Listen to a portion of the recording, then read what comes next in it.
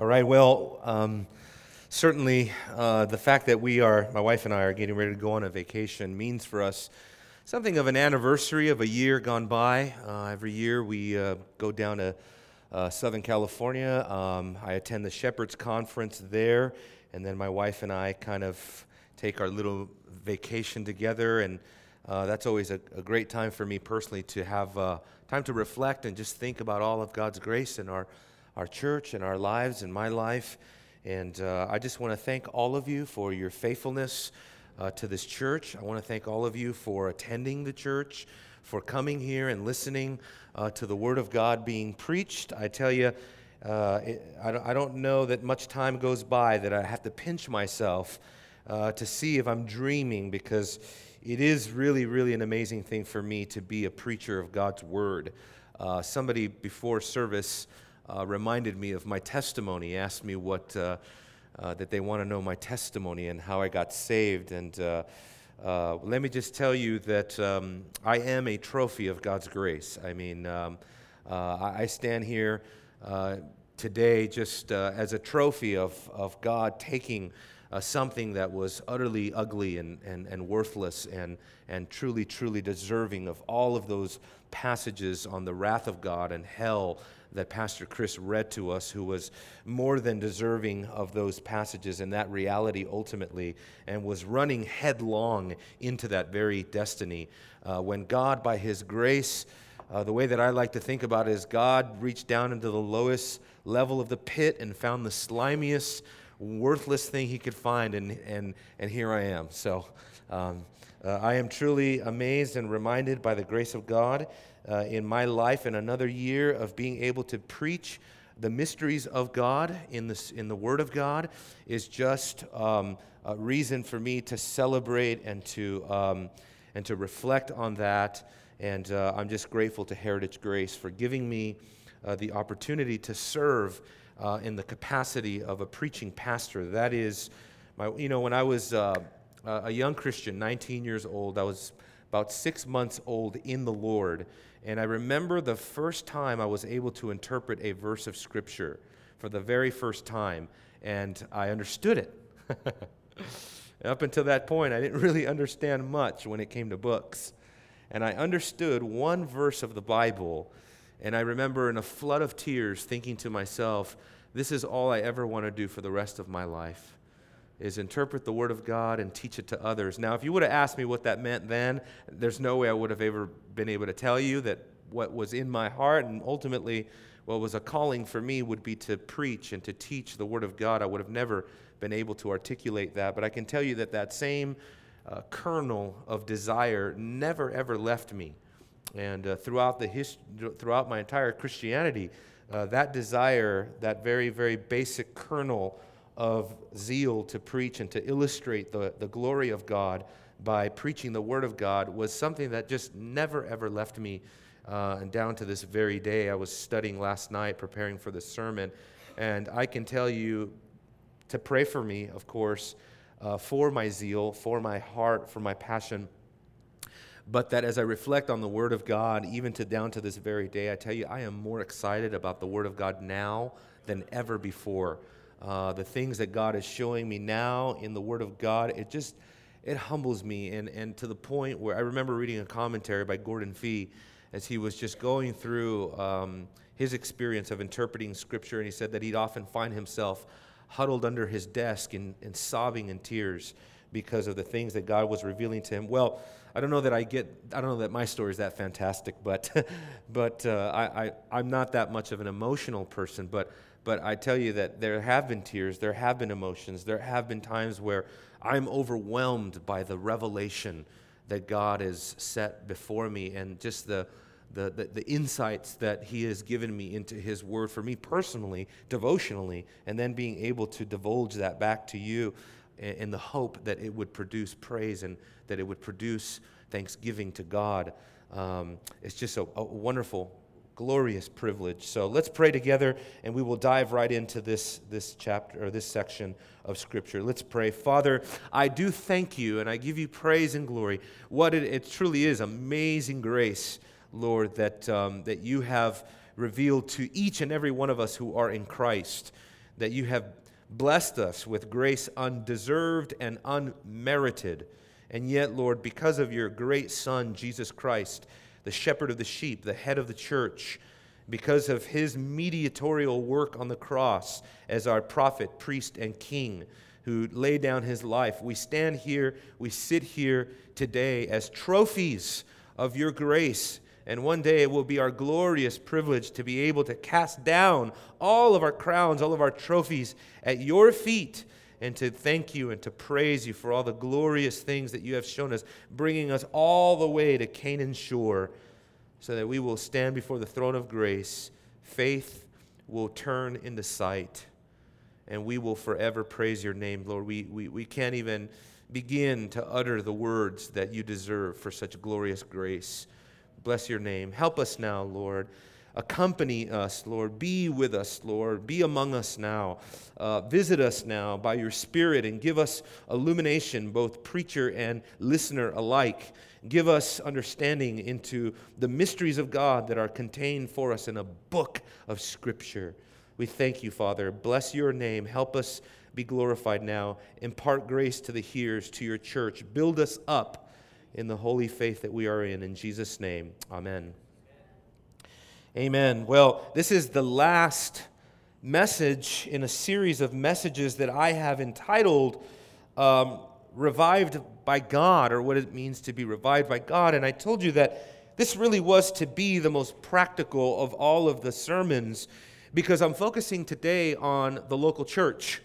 And so what we can entitle this sermon is Revived by the Church, because it is so very much important. And when we look at this passage of Scripture, I came to this section of Scripture because I thought, now here is a text that is so incredibly practical and so basic, and yet at the same time so foundational, so fundamental, and so essential in order for us to receive all that God has ordained for us in the church. And so I hope that you will begin to see, as I see, that the church, what it is really, because Paul leaves us here a paradigm for personal maturity and growth in the Lord, as we understand that what the church is it's God's embassy on earth to grow and to mature his people. It is it's like his hyperbaric chamber for the believer to come into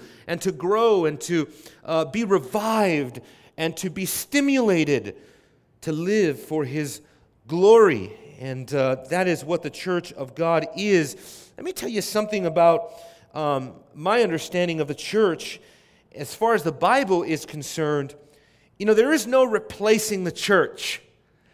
I've had so many people over the years tell me that they do many spiritual things, whether they gather in a Bible study at home. Oftentimes people attend a house church, and that's fine so long as you have the government that is laid down for us in the Bible concerning the church, comprised of pastors and teachers, elders, deacons, and that we conduct a church, that we have church membership, church discipline, that we give out the ordinances like the Lord's Supper, that we practice baptism, all of these things, because the Bible knows absolutely nothing, my dear friends, about a type of Christianity devoid of the utmost commitment and the highest view of the local church. Just think about all the epistles of the Apostle Paul: Philippians, Galatians, Ephesians, Colossians, Romans. All of these texts, and then the pastorals like 1st and 2nd Timothy, Titus. When you look at all these passages, understand that the basic presupposition of everything that Paul wrote was done in the spirit of his connection to the local church, or what we could say, that Paul was truly a churchman in every respect. I think of that so much as I think of Paul in a prison cell, locked away somewhere in a dungeon for the gospel, and he's writing to the church and staying accountable to the elders and the deacons of a church. It's just incredible, right? He never loses sight of his personal participation in the church of God. He knew and he understood that the church was, in a sense, the altar upon which he would lay down his life. Look with me to Philippians chapter 2, bearing in mind this is a prison epistle, and though Paul may not have been in a dungeon, he was nevertheless under incarceration when he wrote this. And he says in Philippians 2:17, he says, "Even if I am being poured out as a drink offering upon the sacrifice and the service of your faith," that is the Philippian church's faith, "I rejoice and share my joy with you all." Watch this now, because this is why I'm preaching to you today. You too, I urge you, rejoice in the same way and share your joy with me. And so, what is given to us here in this text is something of a paradigm, I think, of what it means to be involved in the church. What is a healthy biblical perspective of the church? And so I want to deduce from Paul's words in Romans chapter 1, what led to Paul basically saying, I'm ready to be poured out for the church as an offering. You know, this passage out of Philippians chapter 2 is going back to the temple imagery of the Old Testament, where basically people would do various washings and pour out water on the laver, and the symbolic meaning of all those offerings and the sacrificial system. And Paul is basically saying that he was like a laver, like the water on the laver being poured out. He was, in a sense, a sweet-smelling aroma to the Lord as he literally shed his blood on behalf of the church.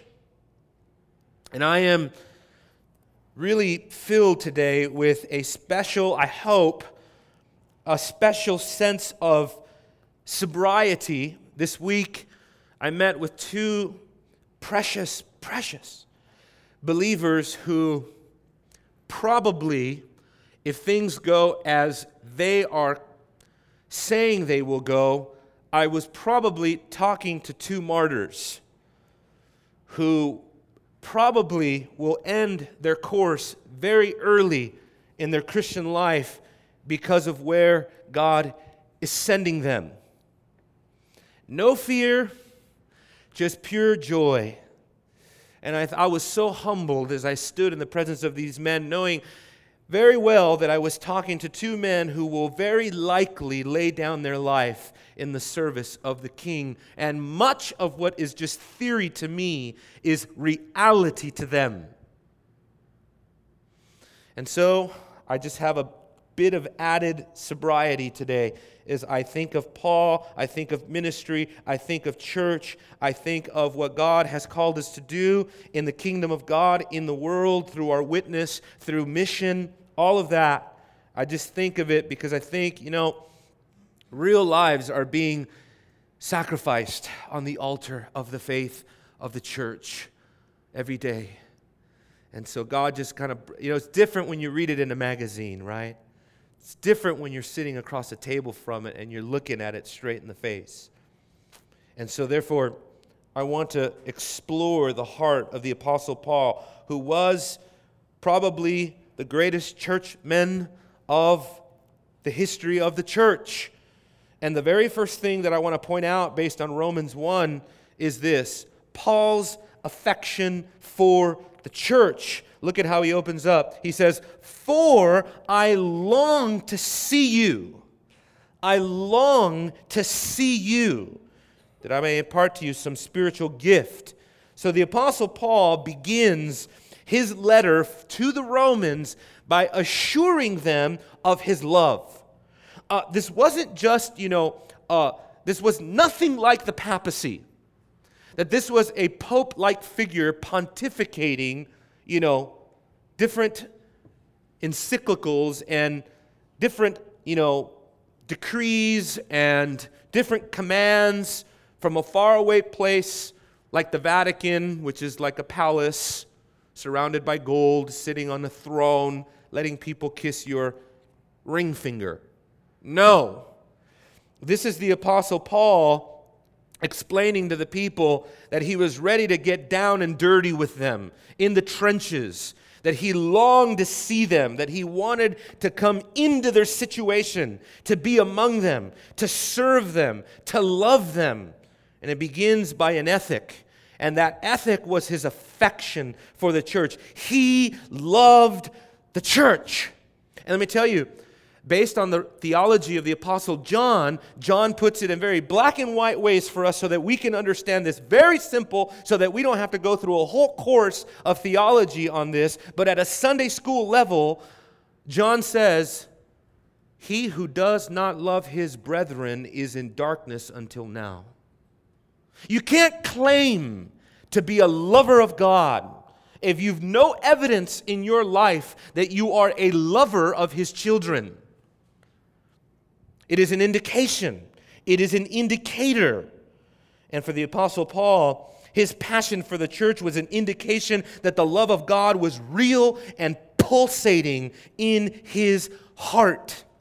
He longed for the church. Do you long for the church? Very convicting sort of example given to us today, and I hope to build you up by challenging you with those types of self-introspective propositions. Do you long for the church? Oh, I know our church is not everything. I know our church is not the end-all, be-all type of thing. But again, after talking to a good friend who tells me the way they're worshiping in Yemen, where he's probably going to go, is you shut all the curtains in the house, close all the doors, put a lookout, go out and make sure no one's around, and then when you get a chance, you love on each other as passionately as you can, you sing as hard as you can, you weep as much as you can because you can't let people see your evangelical tears outside the walls of that house church. So you see that for them, loving one another is a matter of life and death. For us, we approach church much the way that we approach a salad bar. We like some of this, we like some of that, we'll take some of this, we'll get rid of some of that, right? Give me this, give me that. We're so incredibly picky. And there's a legitimacy to that. I understand. And my thing is doctrine. I want to know, do I agree with this church doctrinally? You can tell me about the programs. You can tell me about this. You can tell me about that. But theologically, am I one with this church? Yes? Okay, then go all in. Go all in. In Philippians chapter 1, verse 25, the Apostle Paul shows us how that for him, his ambition for the church was to see the church strengthened when he was among them. Look at Philippians chapter 1, verse 21, and we're going to talk a lot more about this. But look at his aim. He says, "For to me to live is Christ and to die is gain." Now we know that passage. "But if I am to live on in the flesh, this will mean fruitful labor for me, and I do not know which to choose. I am hard pressed in both directions, having a desire to depart and to be with Christ, for that would be very much better." Verse 24, "Yet to remain on in the flesh is more necessary for your sake. Convinced of this, I know that I will remain and continue with you all," watch this, "for your progress and joy in the faith." That's why Paul did what he did. And again, many renowned churchmen, churchwomen throughout the history of the church that you can look at, all sorts of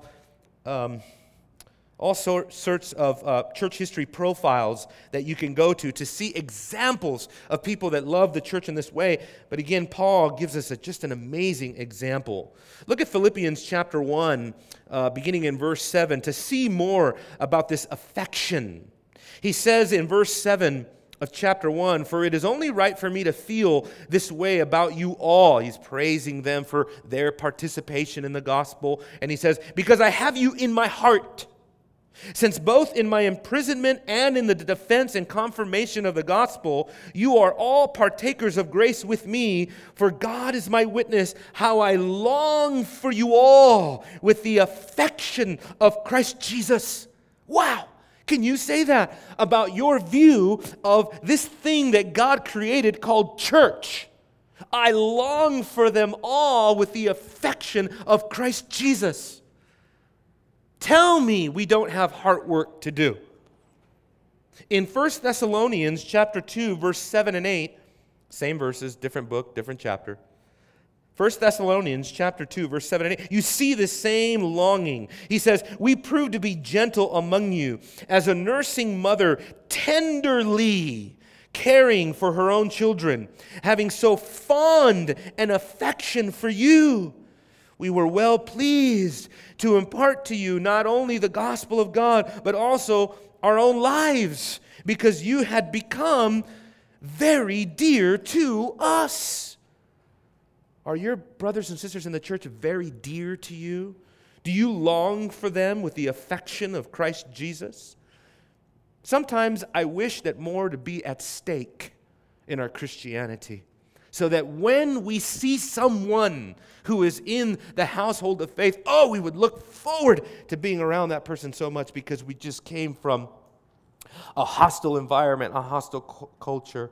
And maybe we feel a little bit of that. Maybe you're at work and you deal with paganism and pagan people all day and filthy language and oppressive culture and vexing conversations, and you long just to be in the household. We can experience a bit of that. Paul expects the church to reciprocate this love. He expects the church to return this love to them. As a matter of fact, in 2 Corinthians chapter 6, the Apostle Paul made it very, very clear that the only reason why a church is unloving is because the church is self-constraining itself. It's holding itself back. So Paul tells them, open wide to us. That's what we need to be in the church. We need to open wide the floodgate of our heart in pure agape love for the body of Christ. Let it cost us whatever it will cost us. No, it's not going to be easy. No, it's not going to be pretty. No, you're not going to come out unscathed. Yes, you will probably have some very hard interpersonal interactions with people. Yep, you'll probably have some falling outs in the church. Yep, you'll probably end up in a meeting with the elders over something. Hopefully not Facebook, please. But you know what I mean. Loving people is hard. And that's why the Apostle Paul and the Word of God constantly admonishes. But see, here's the thing. Paul assumes that this unity is possible because in reality, when we love one another, when we long for one another, when we have this unity in the church, you know what we're doing? We are merely conforming to what really is. Turn with me to Philippians chapter 2, verse 1. I didn't plan on being in Philippians so much, but it just kind of worked out that way. So this is what I'm saying. Paul assumes that what we can call the ontological unity of the church, the spiritual unity beneath the surface, the non-visible unity that we have in the Spirit, he assumes that unity. And it's on the basis of that unity that he calls us to a visible, practical unity. Look at verse 1 here. What comes here in verse 1 of Philippians 2 is a series of first-class conditional statements. What does that mean? Well, grammars are telling us that what Paul is doing here is he's not really asking a question looking for an answer. In other words, this is a rhetorical question. In other words, he assumes the answer to these questions is yes. That's a first-class conditional statement. And listen to what he's saying. Therefore, if there is any encouragement in Christ, if there's any consolation of love, if there's any fellowship of the Spirit, if any affection and compassion, make my joy complete. How? By being of the same mind, maintaining the same love, united in spirit, intent on one purpose. So in other words, because of the type of questions that these are assumed to be true, you could say it this way. Since we have encouragement in Christ, since there is consolation of love, since we have fellowship in the Spirit. Since there is affection and compassion, make my joy complete. You see, what's going on there is the reality is this, brothers and sisters. We are one. That's what we are, like it or not. We are one in the Spirit. And so when we conform to that unity, we are merely conforming to what is metaphysically true about the church all along. That we are one organism. We are tied together. This is why Jesus prayed in John chapter 17, beginning in verse 20. He talks about our unity. He says, that they may be one, just as we are one. An amazing description of what the church ought to be. Now, not just Paul's affection, longing for the church, loving the church, showing that he's ready to go and be with the church, knowing that he belonged in the church. But now getting to the function of Paul in the church, Paul's function in the church, because sadly many believers today think that they have nothing to offer the church. And for those who pursue God, according to His Word, we know that that is not true. We know we all have something to contribute. And Paul's going to make that abundantly clear. But look at verse 11 again. Paul says explicitly that his aim in the church was intentional and spiritual. This is important. Listen to what he says here. He says, I long to see you so that I may impart some spiritual gift to you. That's what his longing was all about. Now, one thing, quickly. The fact that Paul is referring to a spiritual gift, he is not talking about the charismatic gifts as we might think, that what Paul is saying, I long to come to you so that maybe I might do healings or signs or miracles or tongues among you. That's not really the thrust of what the commentators are suggesting here. That what Paul is really aiming at here is a spiritual gift by way of gospel edification, in other words. In other words, what Paul is saying is that he wants to help them. Why do the Romans need help? They need help big time. Read the book of Romans, especially beginning in chapter 14, because there he gets into the kind of like the practical daily life of the church and what was going on. Big problem. Jew and Gentile getting along together spiritually for the first time in millennia. That's a big problem, okay? And so what he's saying, he's going to fulfill that by bringing to them this spiritual help, we could even say. But let me just capitalize on the word spiritual. Because we need to ask ourselves, what does our fellowship consist of?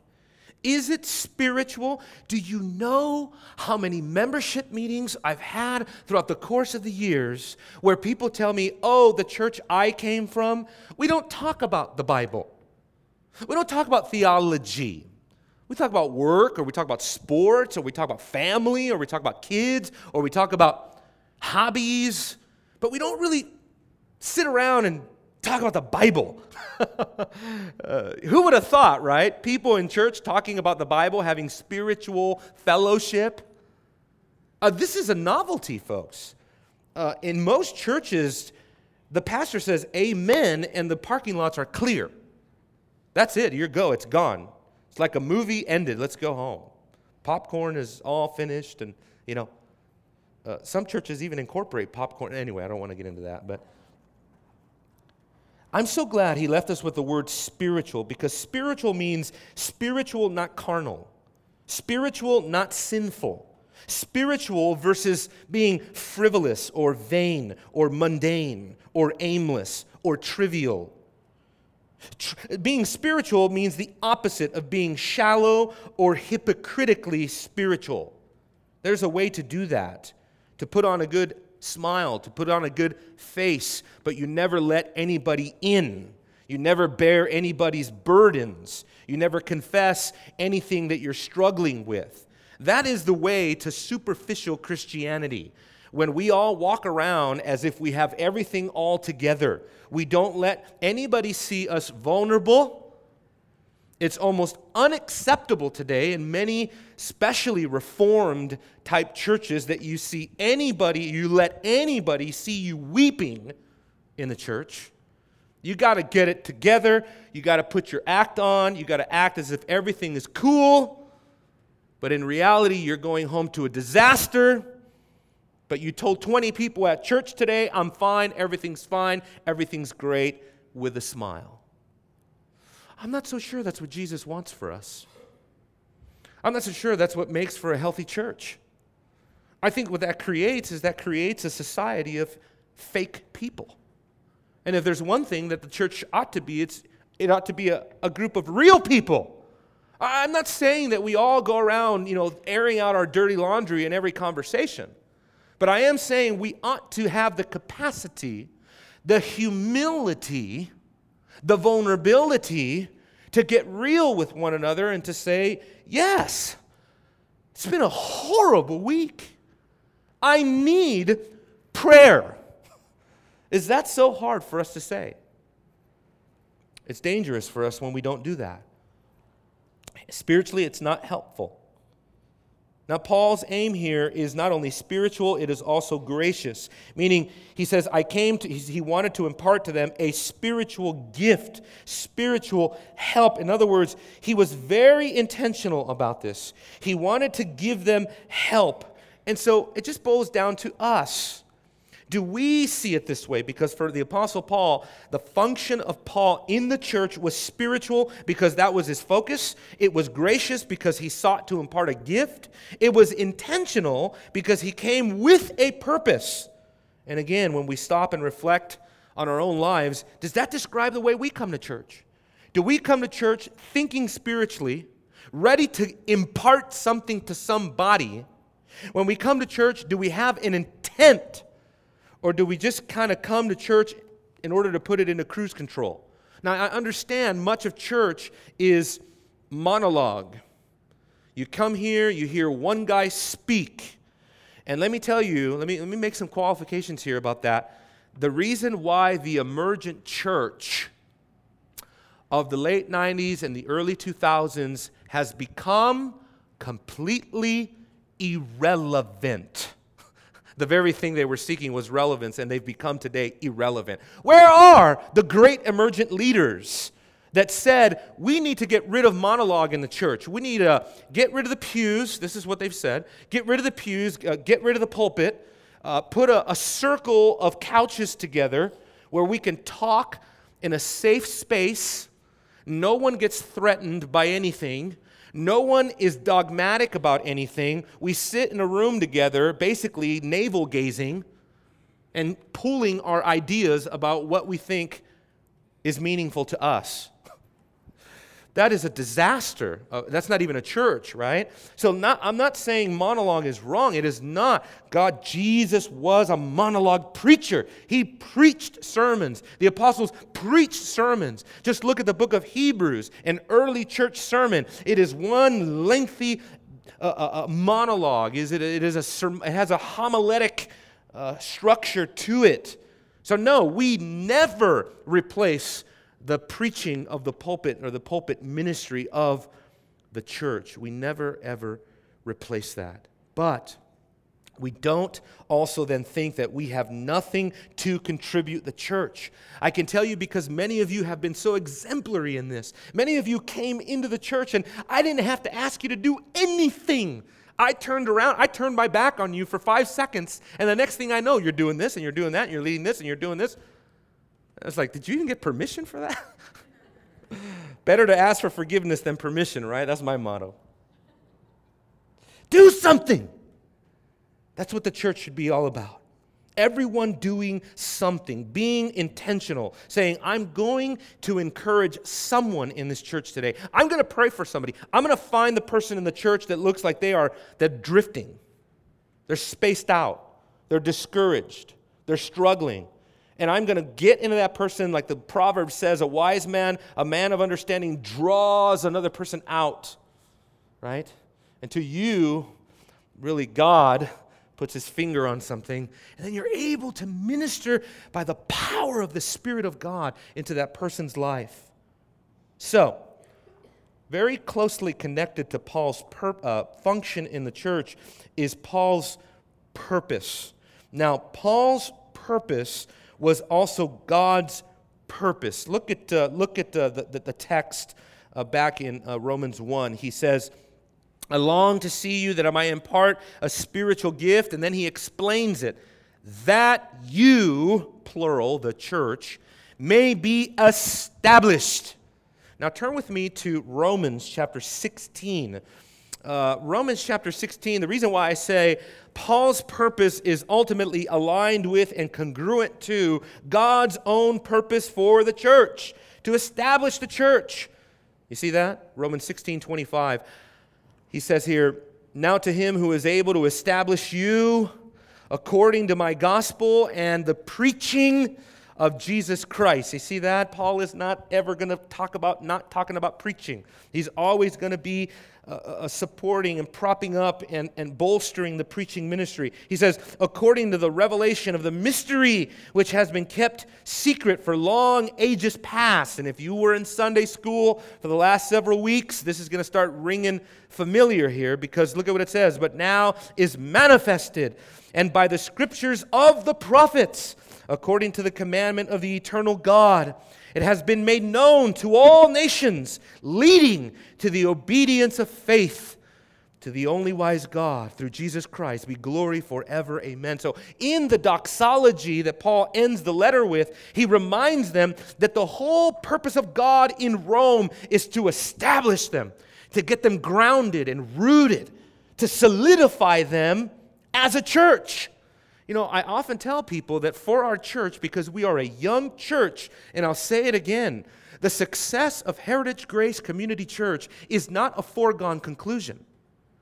We cannot just assume that our church is going to remain faithful to the gospel. We cannot just assume that our church is going to grow and thrive in a biblical direction. This is something that we have to continually protect and labor and become self-conscious about. The word establish that Paul uses back in Romans 1, and here also in 16, same word, the word establish, a vivid term, a vivid word in the Greek, because it literally speaks about strengthening something from within.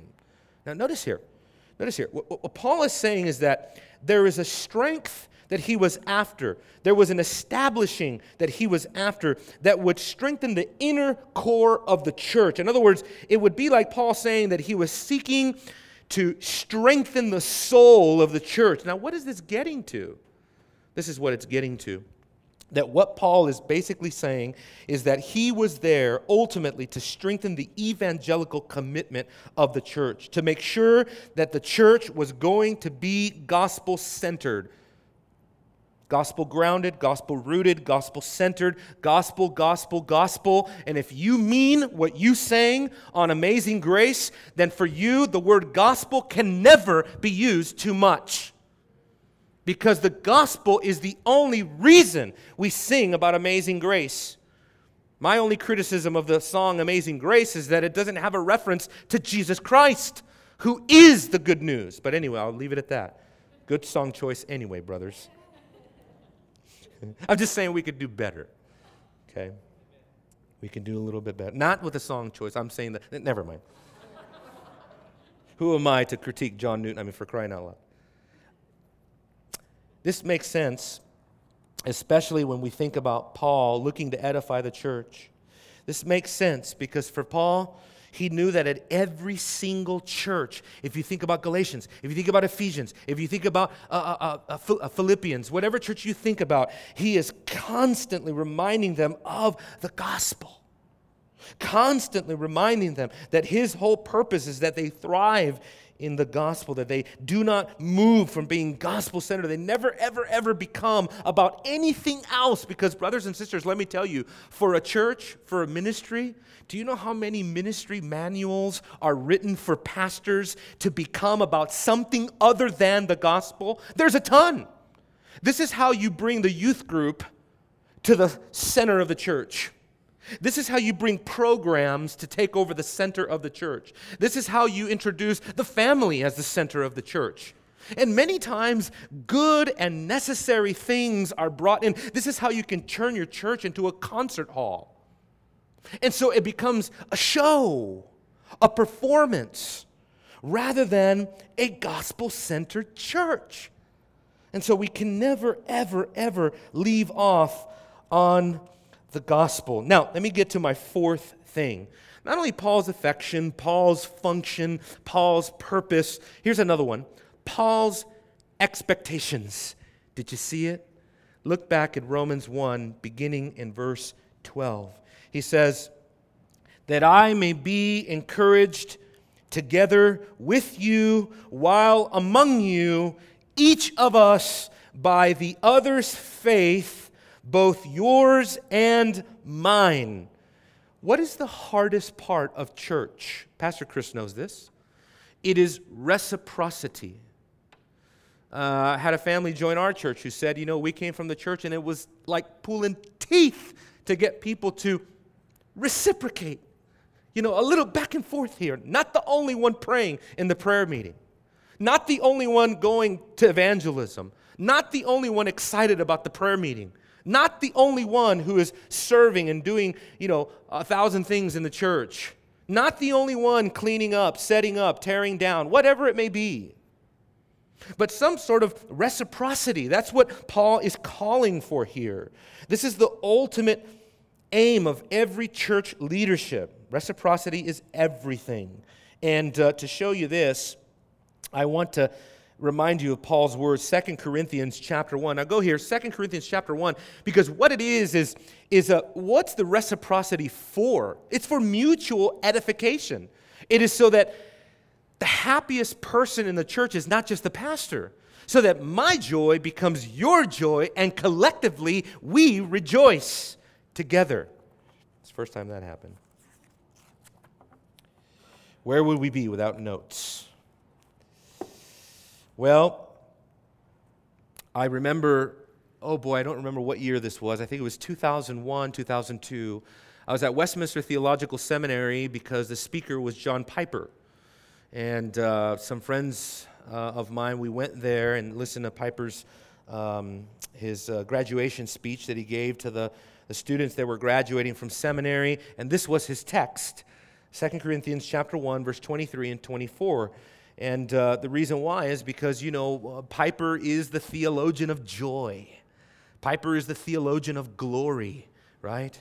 And what he always seeks to establish is that God's glory and your joy are not mutually exclusive. In fact, they are one. For God to be glorified is for man to be satisfied, and vice versa.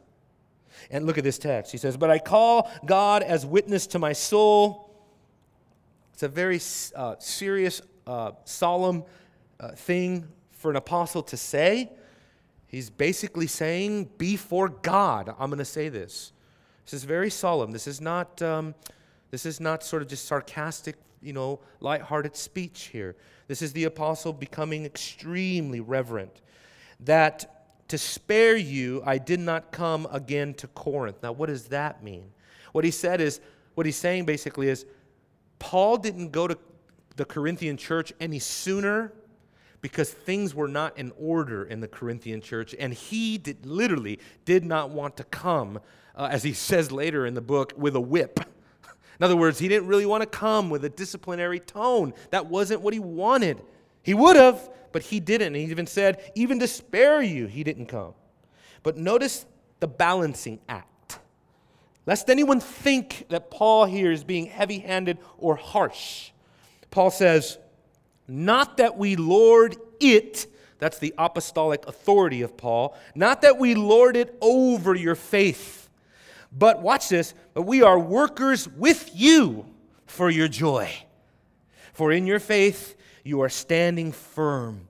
So what is the expectation of Paul? The expectation of Paul is that both pastor and member alike are working together. We are fellow workers for what? For the ultimate joy of the church, the worship of the church, the success of the church.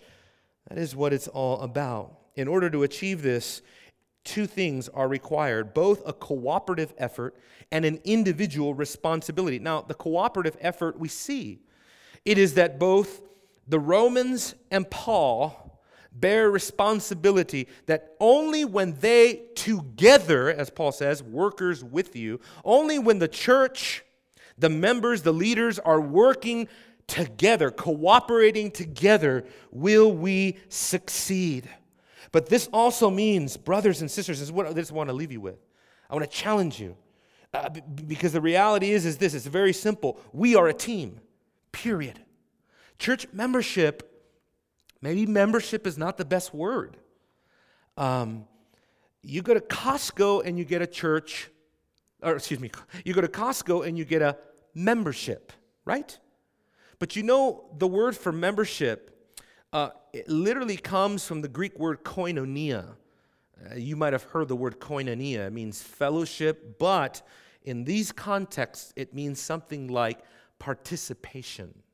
It means Paul even uses it, translates it, or the NASB translates it as partnership. What if Costco handed you a partner card? That's different than a membership card. Membership means you walk in and what's the perks, right? What do I get? You go sampling everything. I know how it works. But what if Costco handed you a gold, platinum, or whatever it is, partner card? And you sit there and look at that card and go, partner? Well, what do I do? Right? That's the first thing that's going to come to your mind. I'm a partner. What's my place? What's my function? What do I do? You see, we all bear massive responsibility, brothers and sisters, to the local church. Part of the membership process is that we remind you remember, those of you that went through the membership process, we remind you, these are your duties as a member. This is what you're accountable to God for this. You must fulfill these things. And when you don't, be prepared for us to admonish you, to encourage you, hopefully with the affection of Christ Jesus to come alongside of you and to encourage you back in the way. Back in the way. The Apostle Paul understands that when the church is, I guess we can say, firing on all cylinders, edification happens everywhere. Look with me to 2 Corinthians chapter 7. When a church is literally working the way it ought to, edification spills over to everyone. That's what's beautiful. 2 Cor 7:5. Listen to what the Word of God says.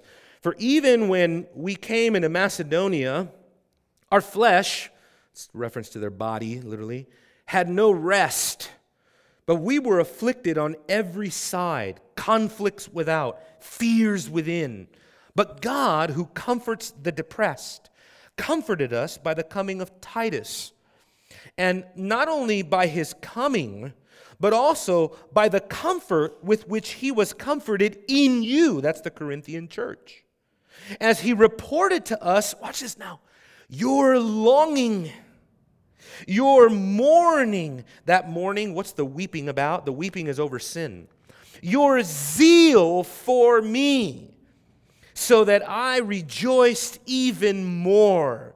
You see that there?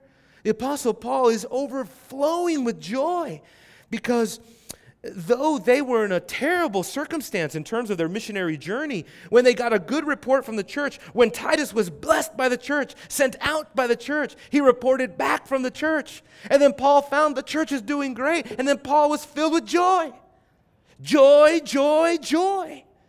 Only when the church is working in such a way that everybody takes their own personal responsibility. As Galatians chapter 6 says, every man will bear his own load. When everyone's doing their part in every aspect of the church, the giving, the serving, the attending, the participation, the praying, the ministering, when everybody is doing their part, the teaching to whatever capacity. You know, I've attended now every small group in our church. We have 4 small groups, and I've been to each one of them. You want to know who got the highest grade? They're all wonderful. This past week, we went to Miriam and Juan's house, and I got to play with their pit bull, which is I love that dog. Anyway, so, but on top of that, it's so refreshing to know we've got men in this church. Jonathan, Russell, we've got Scott, we've got Chris Matthews, now Robert, and others that are able to teach. It's not just me that teaches. We got teachers of the Bible everywhere. It's beautiful. I tell you what, if we stay on this course, my prediction for our church is that it's not long before we go nuclear. Because that many Bible teachers, man, that are just burning to preach and teach the Bible, it's either going to end really bad or really good. I hope it goes good and that we all unite and that Heritage Grace becomes a hub of the gospel, where the gospel is just launching out people into the highways and byways and into family situations and hard situations and missionary situations. That's what happens when the gospel is the center and everyone does their part and everyone understands their calling to this work of the church. And I promise you, when this happens, you will be encouraged. You will be built up. You will be revived by God in a church like that. One last thing, just to leave us with an exhortation, just along the lines of a personal responsibility. Turn with me. This is in preparation to when I return, Lord willing, to this pulpit. Turn with me to Hebrews chapter 10. Hebrews chapter 10, because I couldn't finish a sermon on the church being the church, the body encouraging one another, members serving in the right capacity without going to this text.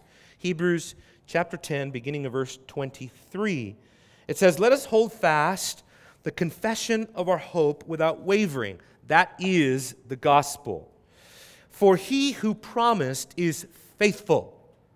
And let us consider how we can stimulate one another to love and good works," good deeds, "not forsaking our own assembling together, as is the habit of some, but encouraging one another, all the more as you see the day drawing near." This is the perfect text, and I can't wait to preach a whole sermon on it, but this is the perfect text. One of the things you see that, why does he end it even more as you see the day drawing near? What the eschatology of that passage suggests is this: church is urgent. This is an urgent society that you are in. Edification is an urgent thing. The gospel is a crisis message. That's what I told a young man this past week at college, witnessing to him. He was asking me questions about Christianity. I just discerned that he was very nonchalant. "Oh, what about this? What about that? Yeah, I'm thinking about it," on and on. And I had to tell him, "My friend, the gospel is urgent. This is a crisis that you're in. You need to know Christ. Eternity is coming. Life is short. Eternity is long. Heaven and hell hang in the balance." Listen, brothers and sisters, the reason why we are so different than the world is because we live in light of eternity. And the world they just cast eternity off. They sell their soul for a bowl of soup. But we live under the constant shadow of eternity. It is coming. The day of reckoning is coming. The day that you will give an account for how you executed your membership in a church. You will give an account. That day is coming. The day is coming. 2 Corinthians chapter 5, verses 10 and 11, where we will all stand before the bema seat of Christ and give an account. Oh, don't just preach judgment to unbelievers. Preach it to yourself. Because even as a believer, not that you are going to be judged for either heaven or hell, but you are going to be judged for, how did you glorify God? How faithful were you? And I don't know about you, but I want to hear Christ say, "Enter in, good and faithful servant." I want him to say, "Enter in, good and faithful slave." Because the word doulos, that's what it means, slave. And that's by the grace of God, brothers and sisters, that is all that we are for God. We are his slaves. And oh, what a blessed bondage it is. So let's take our servanthood serious and glorify God. Father, I just pray sort of to send this church off into the next coming weeks, as I'm not going to be here and I'll miss them dearly, but I pray for them, God, that they would see as much as I see the duties that are before us. These are gracious duties. These are, as John says, commandments that are not a burden, because we are working out our salvation, not working for salvation. We are working out our salvation in fear and trembling for your glory, O God. Give us a sense of urgency, Lord. Give us eyes to see. Forgive us.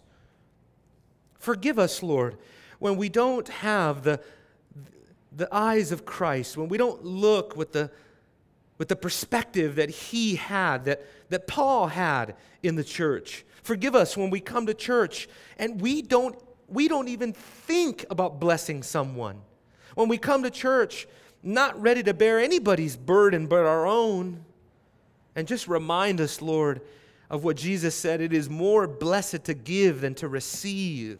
And so, God, by faith, by grace, through faith, for your glory, help us to pour ourselves out on the altar of the church's faith for your glory. In Christ's name, amen.